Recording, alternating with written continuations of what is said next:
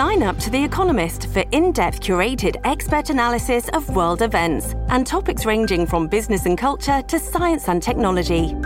You'll get the weekly digital edition, online-only articles, curated newsletters on politics, the markets, science, culture and China, and full access to The Economist Podcast Plus. The Economist is independent journalism for independent thinking. Go to economist.com and get your first month free. This episode is brought to you by Shopify. Do you have a point of sale system you can trust, or is it a real POS? You need Shopify for retail. From accepting payments to managing inventory, Shopify POS has everything you need to sell in person. Go to shopify.com/system, all lowercase, to take your retail business to the next level today. That's shopify.com/system. Hello, everybody. This is Marshall Poe. I'm the editor of the New Books Network. NBN listeners like to read books and buy them. So we thought we'd tell you that right now, our friends at Princeton University Press are having a remarkable site-wide sale. You can get 50% off books, including ebooks and audiobooks, with the code 50, F-I-F-T-Y, at checkout until May 31. You can save some real money on Princeton University Press books. I encourage you to go there and check it out. Welcome to the New Books Network. Everyone, and welcome back to New Books in French Studies, a podcast channel on the New Books Network. I'm your host, Roxanne Panchasi. My guest in this episode is Jonathan Irvine, the author of Humor in Contemporary France, Controversy, Consensus, and Contradictions. And the book was published by Liverpool University Press in 2019. Hi there, Jonathan. Hello, Roxanne. Thank you so much for taking the time to speak with me about the book today. Do you want to tell us where you're joining us from? Sure. I'm a senior lecturer in French and Francophone Studies at Bangor University, which is in the north of Wales in the United Kingdom. A bilingual university because we're in an area where we've got a lot of people who speak Welsh as well as English, which is a bit of a interesting peculiarity of the area compared to a lot of other universities in the UK. So, yeah, I'm in quite a rural, slightly hilly part of North Wales, and my teaching and research focuses on contemporary French society, various different aspects of cinema, sports, popular culture, such as comedy. Jonathan, I always ask my guests, why France? How did you come to be a scholar of French and Francophone studies?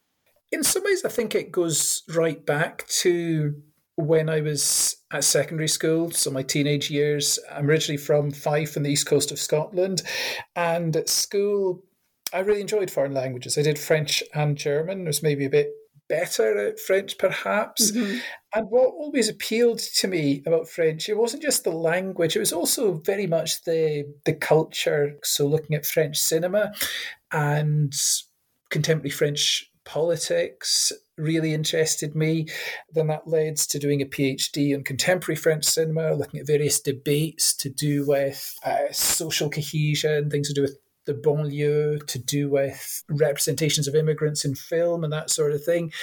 And by a sort of complicated route that ultimately led me to this book, ultimately, and focusing on comedy a bit in France. Yeah, I want to ask you a couple of really broad questions before we get into looking at the 4 case studies, really, that the book explores in its chapters. In the introduction to the book, you set up the question of humor as a serious issue in contemporary France.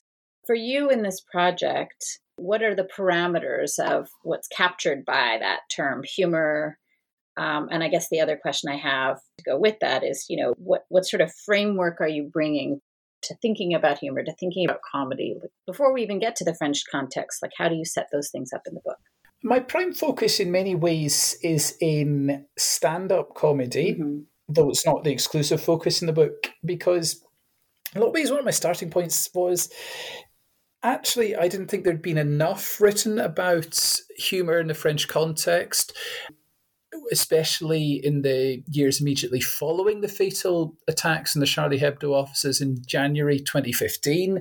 There's quite a lot written about humour and offensiveness and so on, which I kind of thought, yeah, to a certain point, to a certain extent, I understood it. I kind of saw what I was getting at, but I thought that there was something missing in a lot of the discussions. A lot of the discussions were looking at humour in relation to concepts of rights, responsibilities, freedom of expression, which is entirely logical. But one of the things I've sought to do in the book, in the chapter where I discuss Charlie Hebdo, is look at how Charlie Hebdo influenced comedians. How did it influence what they did or didn't talk about? How did comedians stop what they're doing, keep going, or modify what they're doing? And one of the things that I discuss in the Charlie Hebdo chapter is we see a number of quite different approaches. I mean, even if you look at things that were on French television, there's quite a range of different approaches. I mean, there's a number of sort of regular, daily, light-hearted television programs. Some of them, they didn't run, they just didn't show, or they basically involved somebody who normally plays a character coming on screen saying, look, I just don't think we can talk about humour with what's happened to Charlie Hebdo and so on.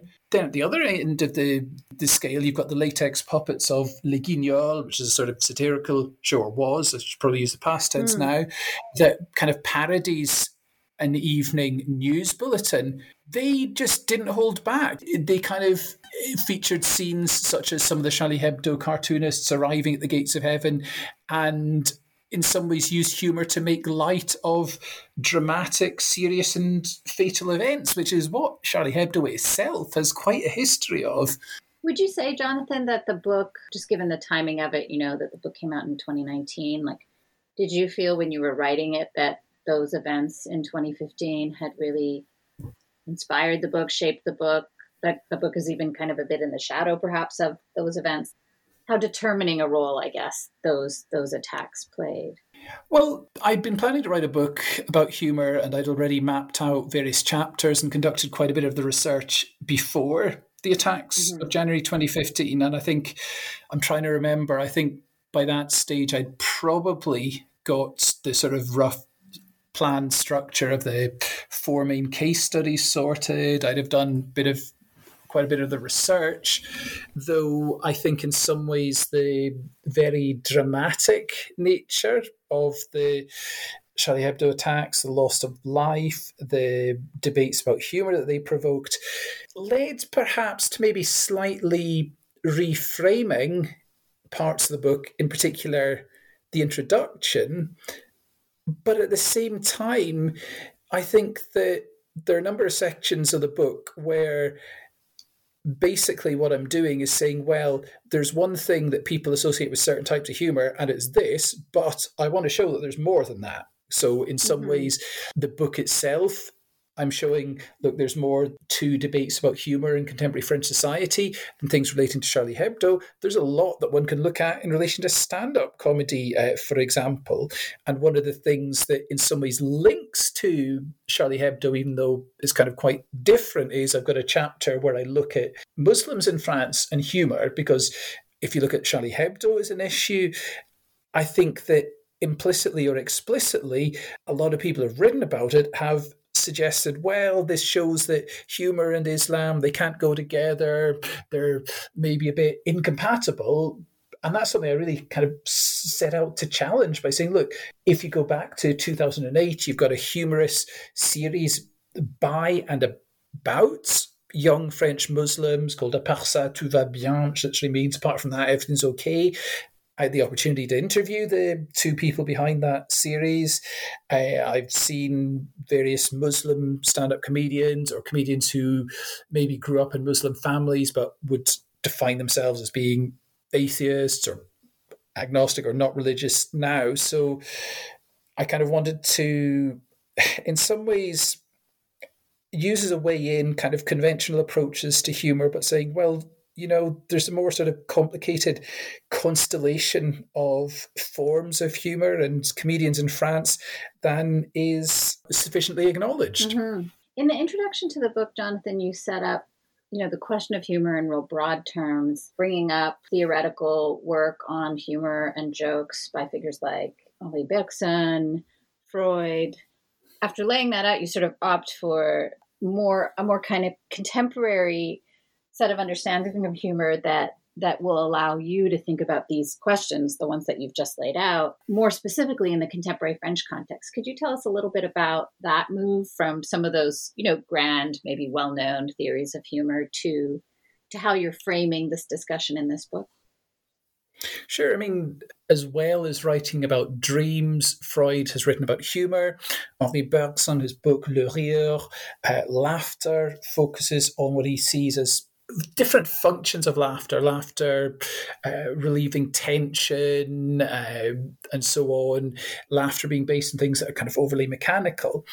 And in some ways, I think to a certain degree, the theories of likes of Freud and Bergson, they are valid to a certain degree, but they're also kind of their time. They are in some ways derived a bit more from, in some cases, humour related to what you might see in silent cinema, for example. So they came at a time when stand-up comedy really wasn't around as an art form.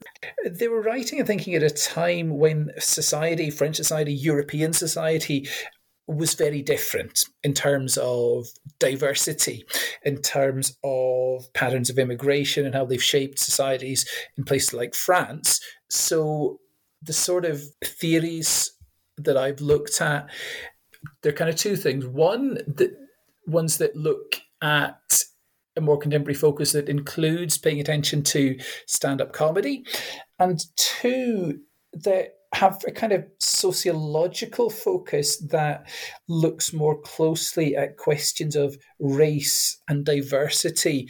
I think there are two questions, and one has to do with, I guess, the place of humor historically, whether or not there's something that you would want to draw our attention to in terms of the distinct role of humor in French culture, society. And then the other has to do with this, again, huge question, before we even get to these questions of race and identity in a contemporary context, minority comedians and humor, whether or not there's something that we might call a national form of humor in the French context.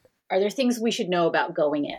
I think I'll maybe take those kind of two parts in reverse order. Sure. French humour. Susan Hayward in her book French National Cinema basically says, well, there's not just one thing that is the French national cinema, there's several things that can be considered as French national cinema. And I think one could make a similar point about comedy or humour in France.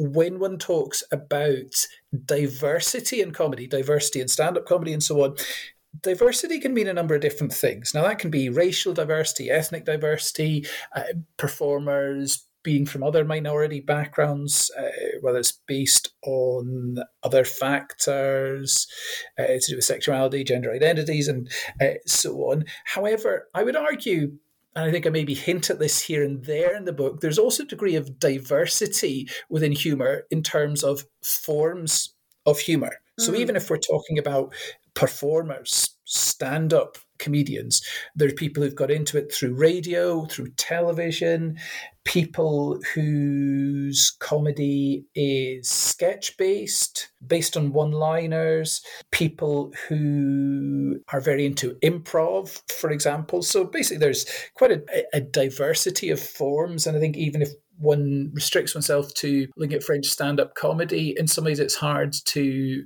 pin down, even though stand-up comedy in a lot of ways in France is relatively young compared to North America more generally, I think, and the United Kingdom. There's been quite a long tradition of satire in France, satirical publications that have challenged governments, official narratives. Cartoons have been a key part of a number of satirical publications going back quite a long time. So satire is a sort of outlet for maybe anti-authority spirit and humour. Perhaps one can link this back to going back to as far as the French Revolution of 1789 even. I think protest and humour maybe can be tied together in those sorts of ways. I wanted to ask you too, Jonathan, the book revolves around these 4 case studies. The choice to write about Charlie Hebdo seems quite clear from some of the things you've already said, but how did you decide on the 4 case studies and think about the kind of structuring of the book. How's the book set up and why? How did you get to that? Yeah, I mean, it's a good question. And in some ways, the answer in part lies in the subtitle of the book, because the full title of the book is Humour in Contemporary France, Controversy, Consensus and Contradictions. Mm-hmm. And what I was kind of trying to do there is focus on the way humour has a potential to do different things. So in kind of simple terms, humour can inflame and provoke. And humour can also contrastingly be used to try to challenge stereotypes or bring people together.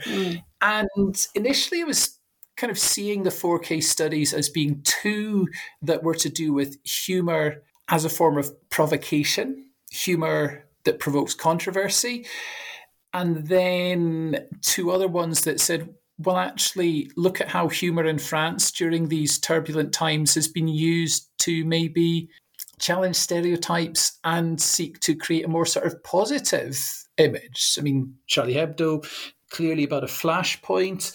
The chapter where I discuss the controversial comedian Dieudonné is about humour and offensiveness and provocation and so on, and policing humour to a certain degree.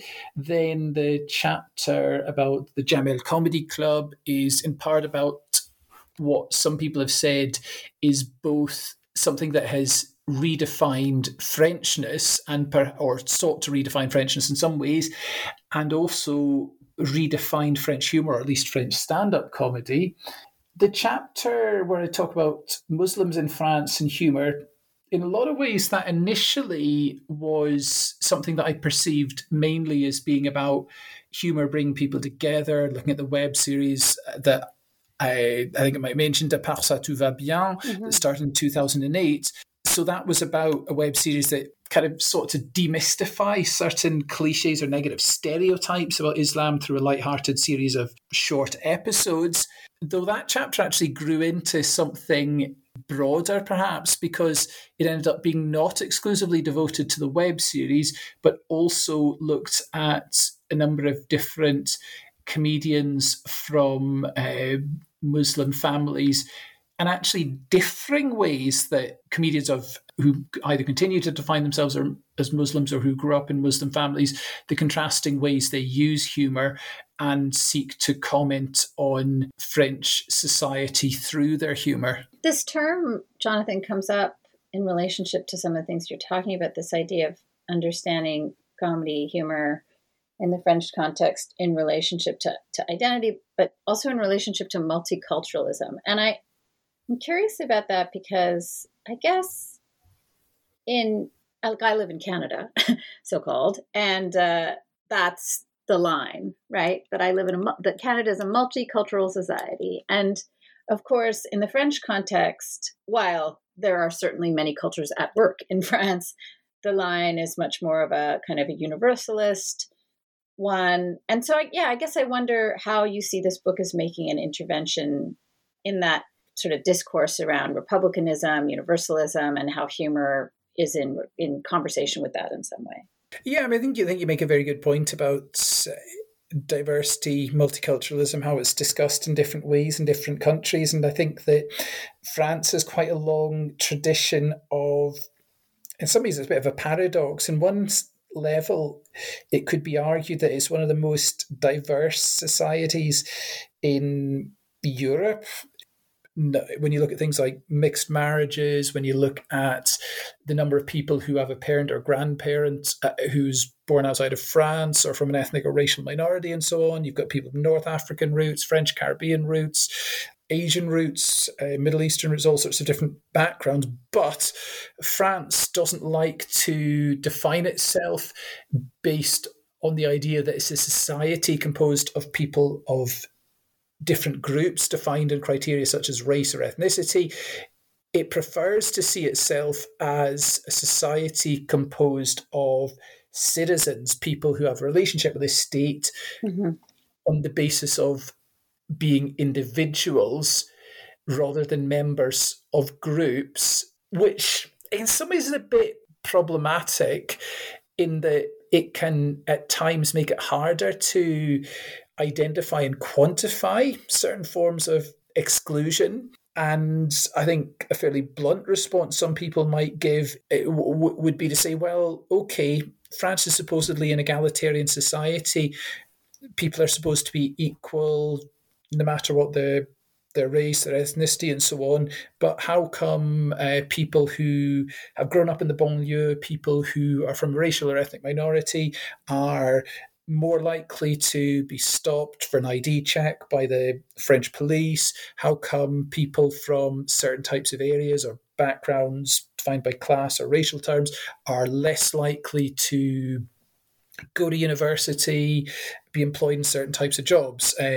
Right. And that, I think that these are massive issues in France, and I think have been for quite some time. In particular, I would say since the early 1980s, because early 1980s is quite an important time, early to mid 1980s, when it comes to collective action and protest by people who either were immigrants or the descendants of immigrants, saying, look, we've been here for a certain amount of time. Where are our rights when it comes to voting, when it comes to other things, forming community groups and so on? We've already, this conversation and then that first chapter of the book, Jonathan, the presence of the Charlie Hebdo attacks and the kind of discourse around Charlie Hebdo following the 2015 events, it plays a central role. What else would you want us to know, or what would you want to highlight about that first chapter on Charlie Hebdo and the way you see it as setting up the rest of the book, but also as a response to your observations of the way the discourse around Charlie Hebdo went after 2015? Like, where do you see yourself? I mean, there's enough stuff now out there on Charlie Hebdo that I almost feel like it's okay to say the Charlie Hebdo studies, like that there's kind of been this proliferation of work on it. So where do you sort of see yourself in that conversation since 2015? And then how do you see it as kind of a keynote chapter for the rest of the book? Yeah, it's a complicated one, because as I was already writing the book before the 2015 attacks took place, there were a number of occasions where I thought, right, there's something else I'm going to need to refer to, or another reason to revise that part of the book. And that in itself brought a few challenges, maybe resulted in the book coming out a bit later than it might otherwise have done. Whilst in some ways Charlie Hebdo is a bit of an odd one out chapter, and it's the only one that doesn't really focus primarily on stand-up comedy, it's also one of a number of chapters that shows how France can kind of either tie itself in knots over humour or be a bit contradictory. Because if you look at Charlie Hebdo, it's a publication that's always prided itself on being controversial, being crude, silly. I mean, they take pride in being, and they use these terms often on their front cover, bête et méchant, stupid and nasty. They take pride in citing criticisms they have received from French heads of state and so on. But then all of a sudden, after the Charlie Hebdo attacks in January 2015, we've got political leaders, people in France who in a lot of cases would never have read Charlie Hebdo, saying, Je suis Charlie, I am Charlie. What did that even mean? I kind of argue in the book, it meant lots of different things to different people. And actually, a few years on, if you look at how Charlie Hebdo's circulation figures went through the roof in the year following the attack, a few years later, they kind of quietened down. And in some ways, Charlie Hebdo went back to being relatively marginal. There's so much one can say about certain French political leaders. Nicolas Sarkozy would be a prime example, who have just been so contradictory with a view to humour. I mean, when it comes to Charlie Hebdo and some of the cartoons they published that have been seen as controversial in terms of their depictions of Islam, Nicolas Sarkozy is somebody who said of Charlie Hebdo, I prefer an excessive amount of caricature to an excessive amount of censorship. But from my perspective, when I heard those lines, my initial reaction was, hold on a moment, this is somebody who took legal action against the publishers of a book that was sold with a Nicolas Sarkozy voodoo doll. So his approach to humor and authority? Is there a difference between when it's personal or when it's not personal? It just seemed to be quite contradictory. Now, a related point could be made about some of the people, some of the political leaders and other figures we saw in the various cortèges at certain demonstrations of solidarity in Paris and elsewhere, who seemed to be keen to demonstrate in favour of the freedom of Charlie Hebdo to be provocative, controversial, and so on. But actually, in some cases in their own countries, didn't necessarily do a great deal that suggested they were in favour of freedom of speech, for example. It's a fascinating question. I haven't thought about it a lot, recently, and then revisiting the book, I was thinking about it again and my own ambivalence in and around and after those events about how I felt about the publication before those horrific, without a doubt, events, that it sort of changed the terms, I guess, of evaluating and responding to the publication, for me anyway. And I think there were a number of people who felt real ambivalent, about how to relate to the humor of the publication, the satire of the publication, and its, deliberate, as you say, provocations. And it didn't make me want to buy it any more than I did before, so, yeah. And I think a lot of people in France and elsewhere would have similar views. And if you looked at attitudes to Charlie Hebdo's humour and what people would say publicly, at least, about Charlie Hebdo, I think you'd probably see quite a difference following the attacks compared to before the attacks. One of the things that I think was perhaps not really sufficiently nuanced in a lot of the things I read at the time about Charlie Hebdo in terms of provocation and humour. A lot of it focused on the cartoons. On one hand, that's natural, but at the same time, Charlie Hebdo also features articles as well that look at things to do with scandals in society and that sometimes aren't straightforward, gratuitous provocation and so on. One of the points that I made in the chapter about Charlie Hebdo, I think is quite important, is that if you look at some of the controversial cartoons they've had, in some occasions they've been just a one-off sort of provocative image on the front page linked to something going on in France or the rest of the world. And there haven't been articles really looking that much at that sort of issue in the relevant edition of Charlie Hebdo itself. But some of the controversial cartoons have been accompanied by contextualizing articles, but maybe this is a consequence of the way things are disseminated via social media and so on. Often it's the image that is discussed, and the articles that there may have been in the relevant edition of Charlie Hebdo have at times been almost completely ignored, which I think is a weakness in a lot of the discussion of Charlie Hebdo that we've seen in particular in a lot of the mainstream press, and perhaps even to a certain extent some of the more academic writing on Charlie Hebdo even. This episode is brought to you by Shopify. Do you have a point of sale system you can trust, or is it a real POS? You need Shopify for retail. From accepting payments to managing inventory, Shopify POS has everything you need to sell in person. Go to shopify.com/system, all lowercase, to take your retail business to the next level today. That's shopify.com/system. The second chapter, Jonathan, focuses on Dieudonné. The chapter is called Dieudonné from Anti-Racist Activism to Allegations of Anti-Semitism, which there's an arc there in that title. So yeah, certainly been no shortage of discourse and debate around Dieudonné as, a comedian who has represented historically this anti-racist position, but then, has been the subject of so much controversy given his own provocations. So yeah, what's your intervention in that chapter with respect to that comedian and his humor? Yeah, for people who aren't familiar with Dieudonné, full name Dieudonné Mbala, he in the 1990s became quite well known as a sort of stand-up, doing a few sort of sketch-based things in French television, along with a Jewish comedian, Elie Semoun. I think just before the turn of the millennium, he was associated with the anti-racist left, standing against the Front National far-right party in various elections. But then all of a sudden, in part in a sort of post-2001 context, post-September the 11th, You've got him spending more time seeming to endorse conspiracy theories, becoming more divisive, and making a number of declarations that have resulted in him being convicted of various offences to do with inciting hatred, and in a number of occasions, in particular, inciting hatred against Jews. And he's made a number of controversial comments in the last decade or two, last 2 decades really, about the Holocaust.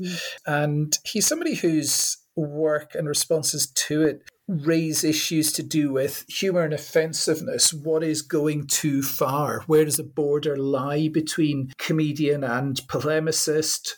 What is or isn't acceptable? And how can humour be policed, and how should it be policed? And how do you see, like you were saying earlier, that those first 2 chapters are sort of on the, that you initially imagined them, or that you might think about them as the kind of controversy pairing, provocation, controversy pairing, that, you know, how do you see them in relationship to one another? Like, I guess working on these 2 things, did Charlie Hebdo teach you something about Dieudonné? Did Dieudonné teach you something about Charlie Hebdo, and vice versa?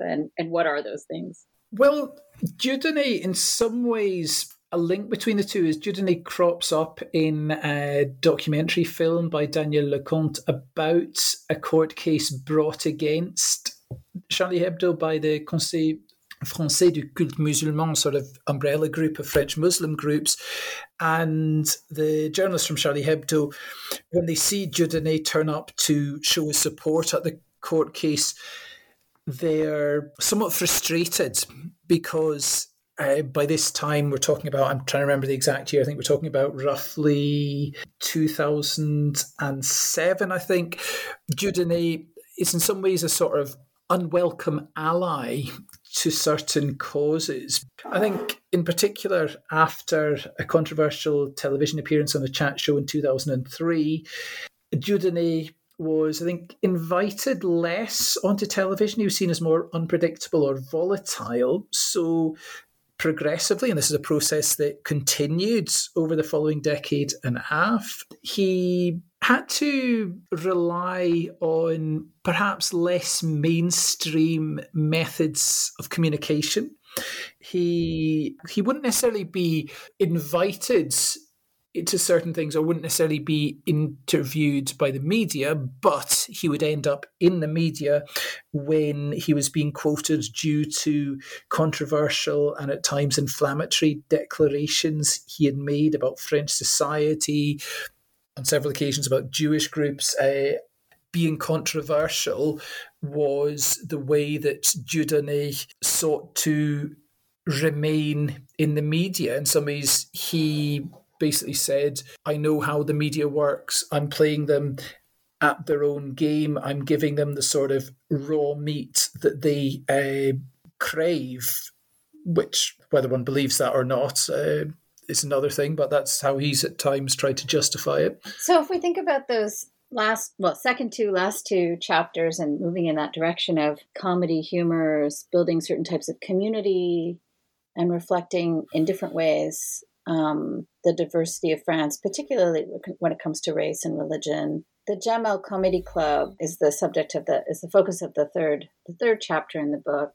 What are the principal claims and arguments of that chapter around, well, the comedy community really that's formed around Jamel, that central comedian, but also, you know, the others who've participated in that community and how that's evolved over time? I would say that there certainly was a stand-up community in France, and not just around Jamel Debbouze, although he's clearly a very important figure, prior to the Jamel Comedy Club, but Jamel Comedy Club, which started in 2006, I think played a massive role in bringing stand-up comedy to a wider audience, notably due to it being shown on Saturday evenings on French television. So I think it helped to boost the profile of stand-up comedy in France, and in particular boost the profile of a more diverse, perhaps more youth-focused form of stand-up comedy than one which involved kind of middle class, middle-aged, and almost exclusively white comedians that lasted in France for quite a few years. And it also needs to be put in the context of what had happened in the previous year. In autumn 2005, there had been a number of weeks of unrest in France, in the banlieue, in these diverse housing estates and fringes of major cities, following an incident in which two young people, one of North African descent, one of West African descent, died after a police chase. And within the sort of short to medium term aftermath of this, television channels in France were keen to boost on-screen diversity, so feature more young people from ethnically, racially diverse groups. And that in some ways is something that kind of went hand in hand with what the Jamel Comedy Club did.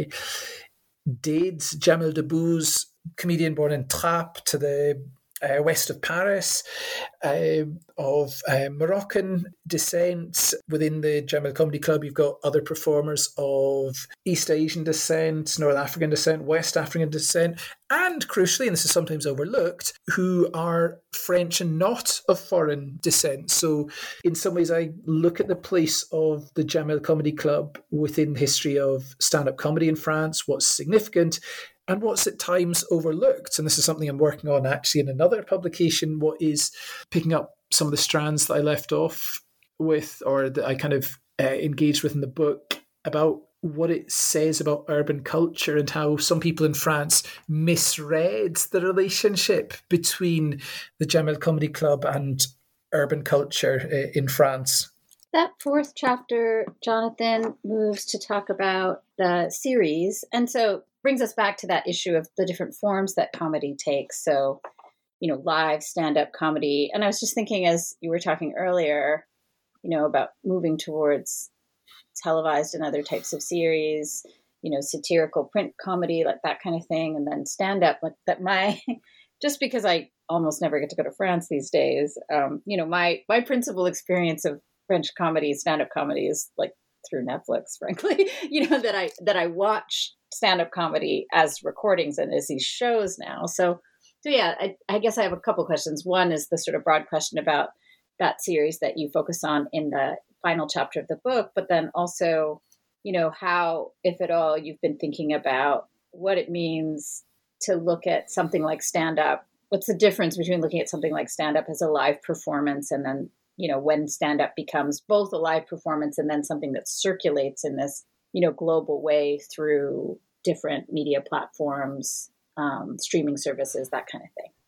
Yeah, it's a really good question. I think to a certain extent in the book, I touch upon something that's become even more developed in recent years, the way in which even saying new media sounds a ridiculously old-fashioned term now, but talking about comedy and social media and so on, and how some comedians seek to boost or maintain or establish a following via social media. I mean, some gain cult following via TikTok these days rather than just, say, Instagram, Facebook, Twitter, YouTube, and so on. And I mean, if you look at quite a popular young comedian like Kev Adams these days, who despite the name is actually French.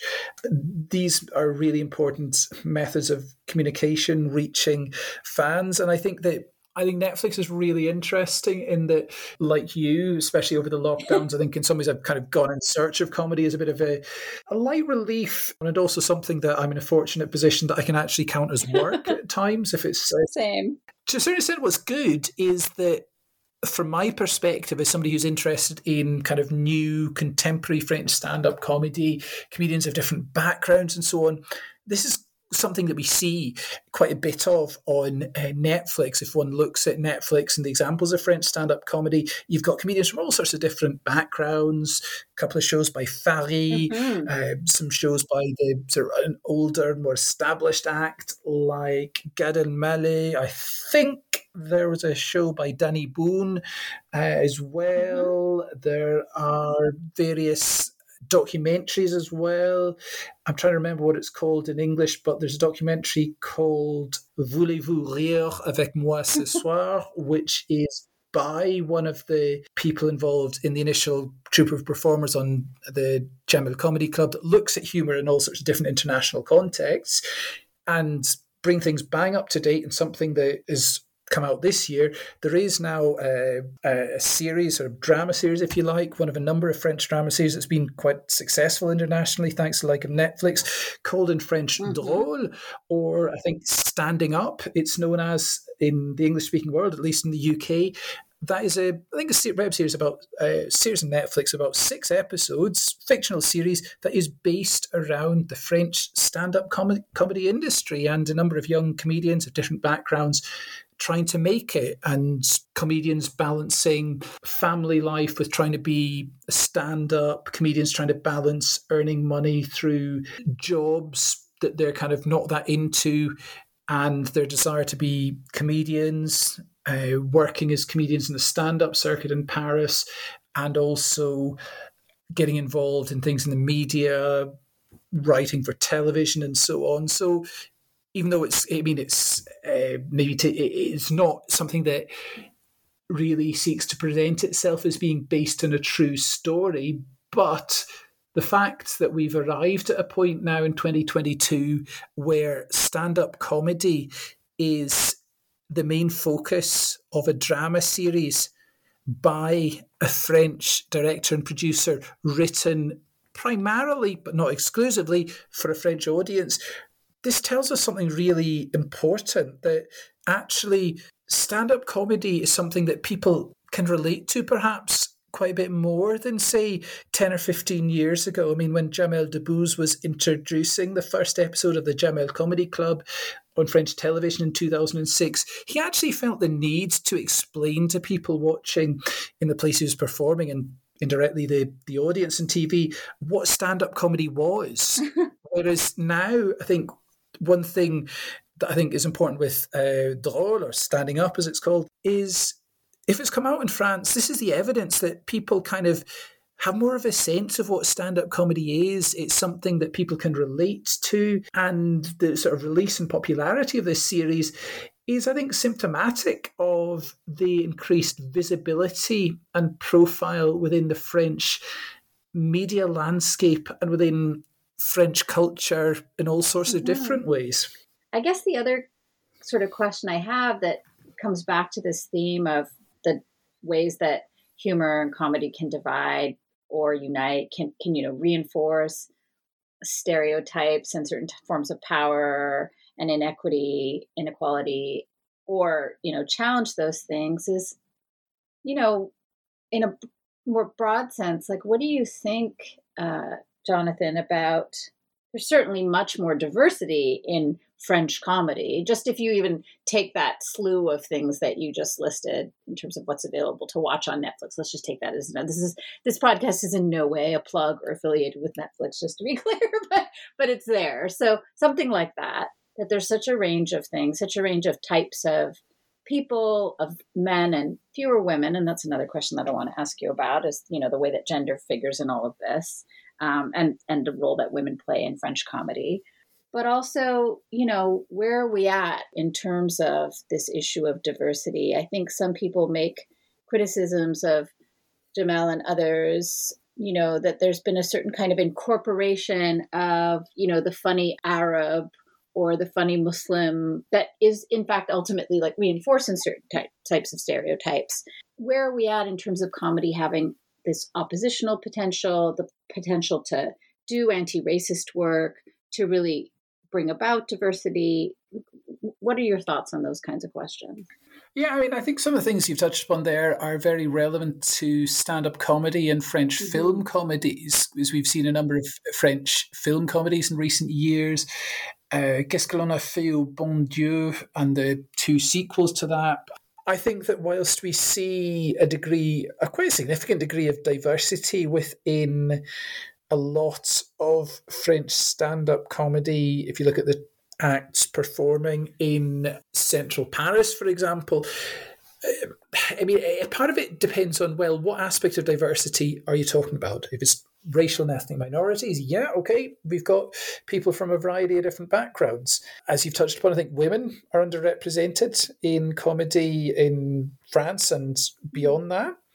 I think that one thing that's often overlooked when it comes to the social origins of, or socioeconomic origins of comedians, is that comedians, including quite a few of the ones involved in the initial group of the Jamel Comedy Club, quite a lot of them are actually from more middle-class backgrounds than you might think. I mean, Jamel Debbouze, okay, not really the case with him, but there are comedians in the initial troupe of the Jamel Comedy Club whose parents were gynecologists, doctors, academics. So to see the Jamel Comedy Club as being focused on sort of young people from working class backgrounds in the banlieue and so on is ridiculously simplistic, but nevertheless it was almost overly portrayed as such by quite a few French journalists around the time of its release. There's sometimes recourse to, I don't know, I would almost call lazy use of stereotypes of underrepresented groups. In some ways, the Jamel Comedy Club and certain other forms of comedy are kind of based on, well, look, we're all from different groups, we're all making fun of each other, everyone's fair game, it's all okay. But when you've got someone like Jamel Debbouze or other members of the comedy club making jokes about people who are Romanian or Pakistani, which are based on crude stereotypes, I think these are particularly problematic, given that people from such groups aren't really represented either within the Jamel Comedy Club or all that much within French stand-up comedy more broadly. When it comes to gender and sexuality, a number of people, I think Nelly Kemener is one example, have said that in the Jamel Comedy Club, there's a number of routines that are kind of based on fairly crude stereotypes of people who are gay or lesbian. And then when we talk about LGBTQ+,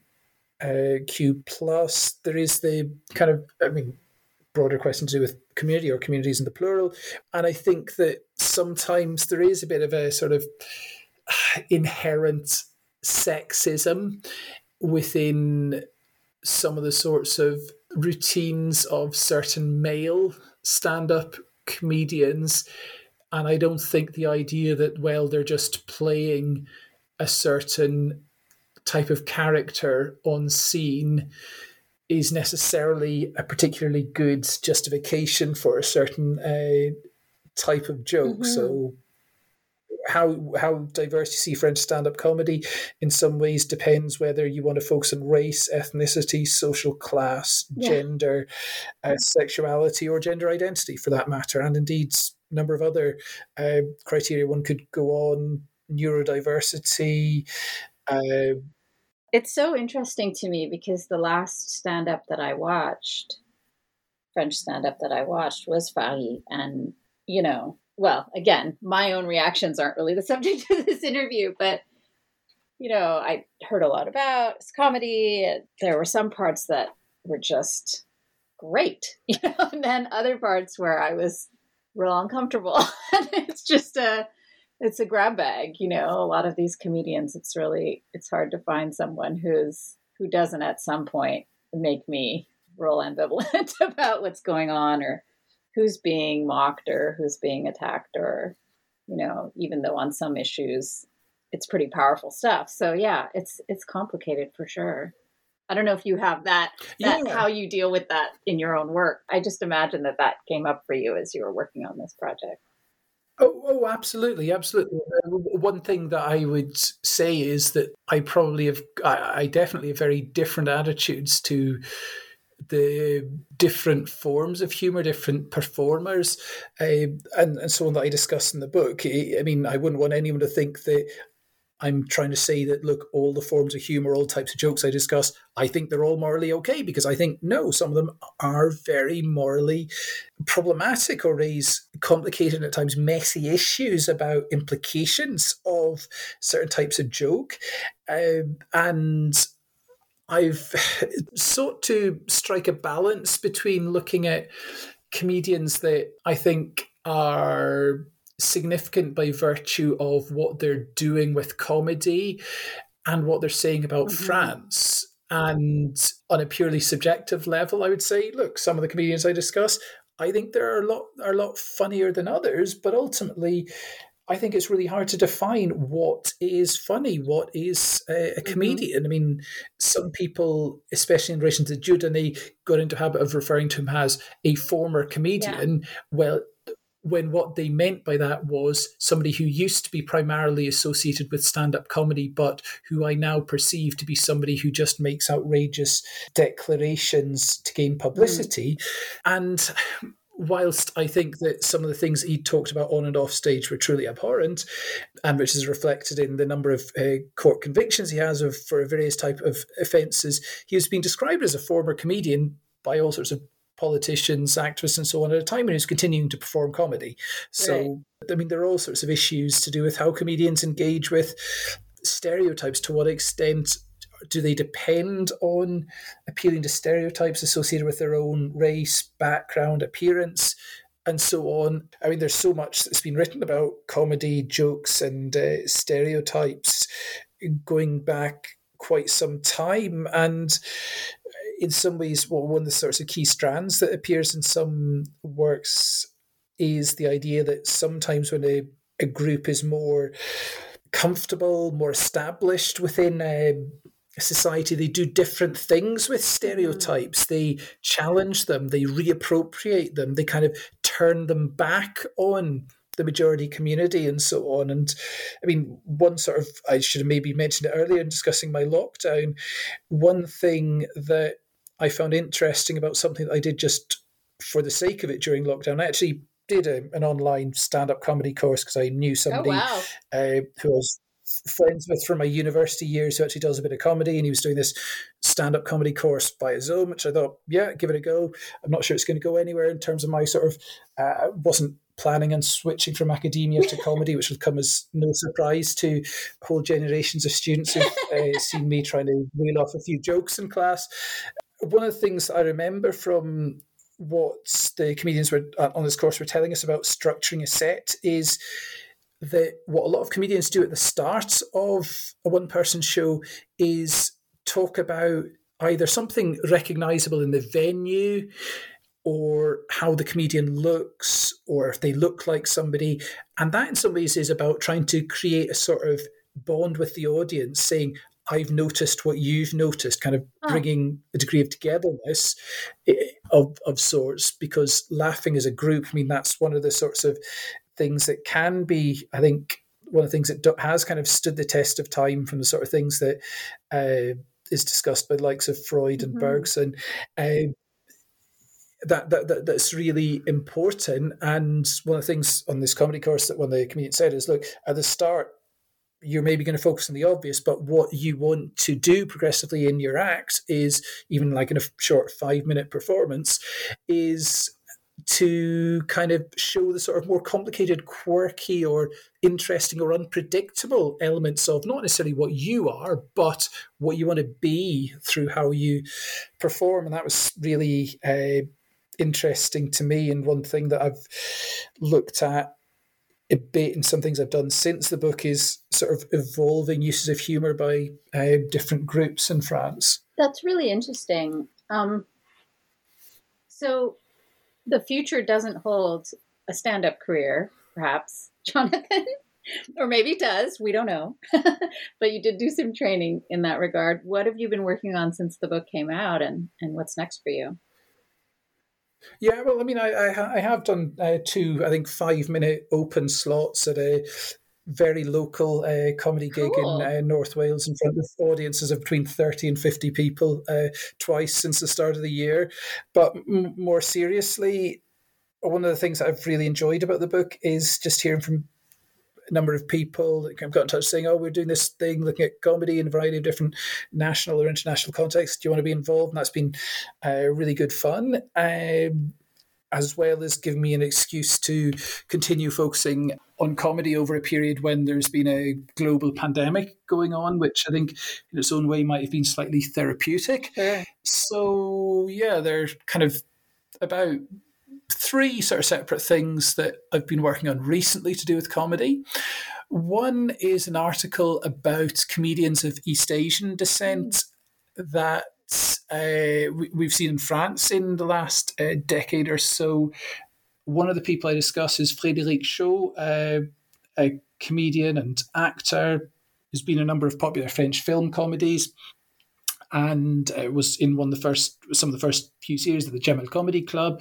Somebody of Vietnamese, Cambodian descent, and how other comedians who've become famous since him have sometimes maybe adopted maybe a more, I don't know, been more blunt with their criticisms of French society rather than necessarily performed as much material about the sort of stereotypical Asian stereotypes of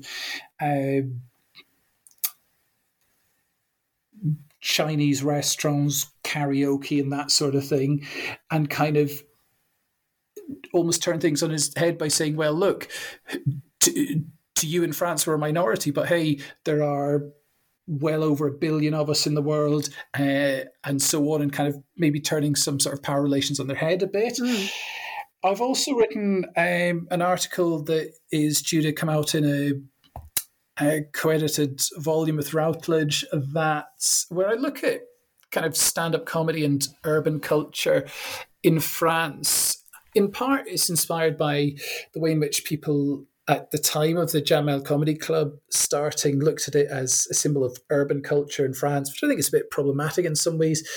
And I kind of draw certain parallels or tease out some differences between a 1980s program called HIP, HOP, or HIP in French, short-lived but culturally significant 1980s program about hip-hop in France that's seen as playing a big role in popularizing hip-hop culture, breakdance, rap, graffiti in French society, drawing a parallel between that and the way in which the Jamel Comedy Club had a big impact on stand-up comedy in France. And I'm trying to think what the third thing that I've looked at. Yeah, I'm kind of losing track of them. There's one other thing. Yeah, it just actually, it'll probably have happened by the time this interview comes out. I'm about to go off to Paris to take part in a conference at Paris-Nanterre University that was invited to take part in by one of the organisers, Alain Vaillant, who's written several books about humour in France. And it's a conference about national and international forms of laughter. So we're going to be co-authoring a book chapter looking at the extent to which French humour, especially via stand-up comedy, has been potentially become a bit more Americanized, and the extent to which American forms of stand-up comedy have been reappropriated in France. And then once I get all those sorts of things a bit further along, by the end of the year, there's a new project in the pipeline about visions of masculinity in contemporary French sports films, which is a bit of a kind of brings together some things I've looked at in the past. And also one or two films that could be classified as comedy, so there'll be a bit about humor in there along the way, I think. That all sounds incredibly exciting, and I look forward to hearing more about that work and to tracking it down once it's out. Jonathan, I just want to thank you so much for writing this book and for joining me to speak with me about it. Well, thank you. It's been great to chat.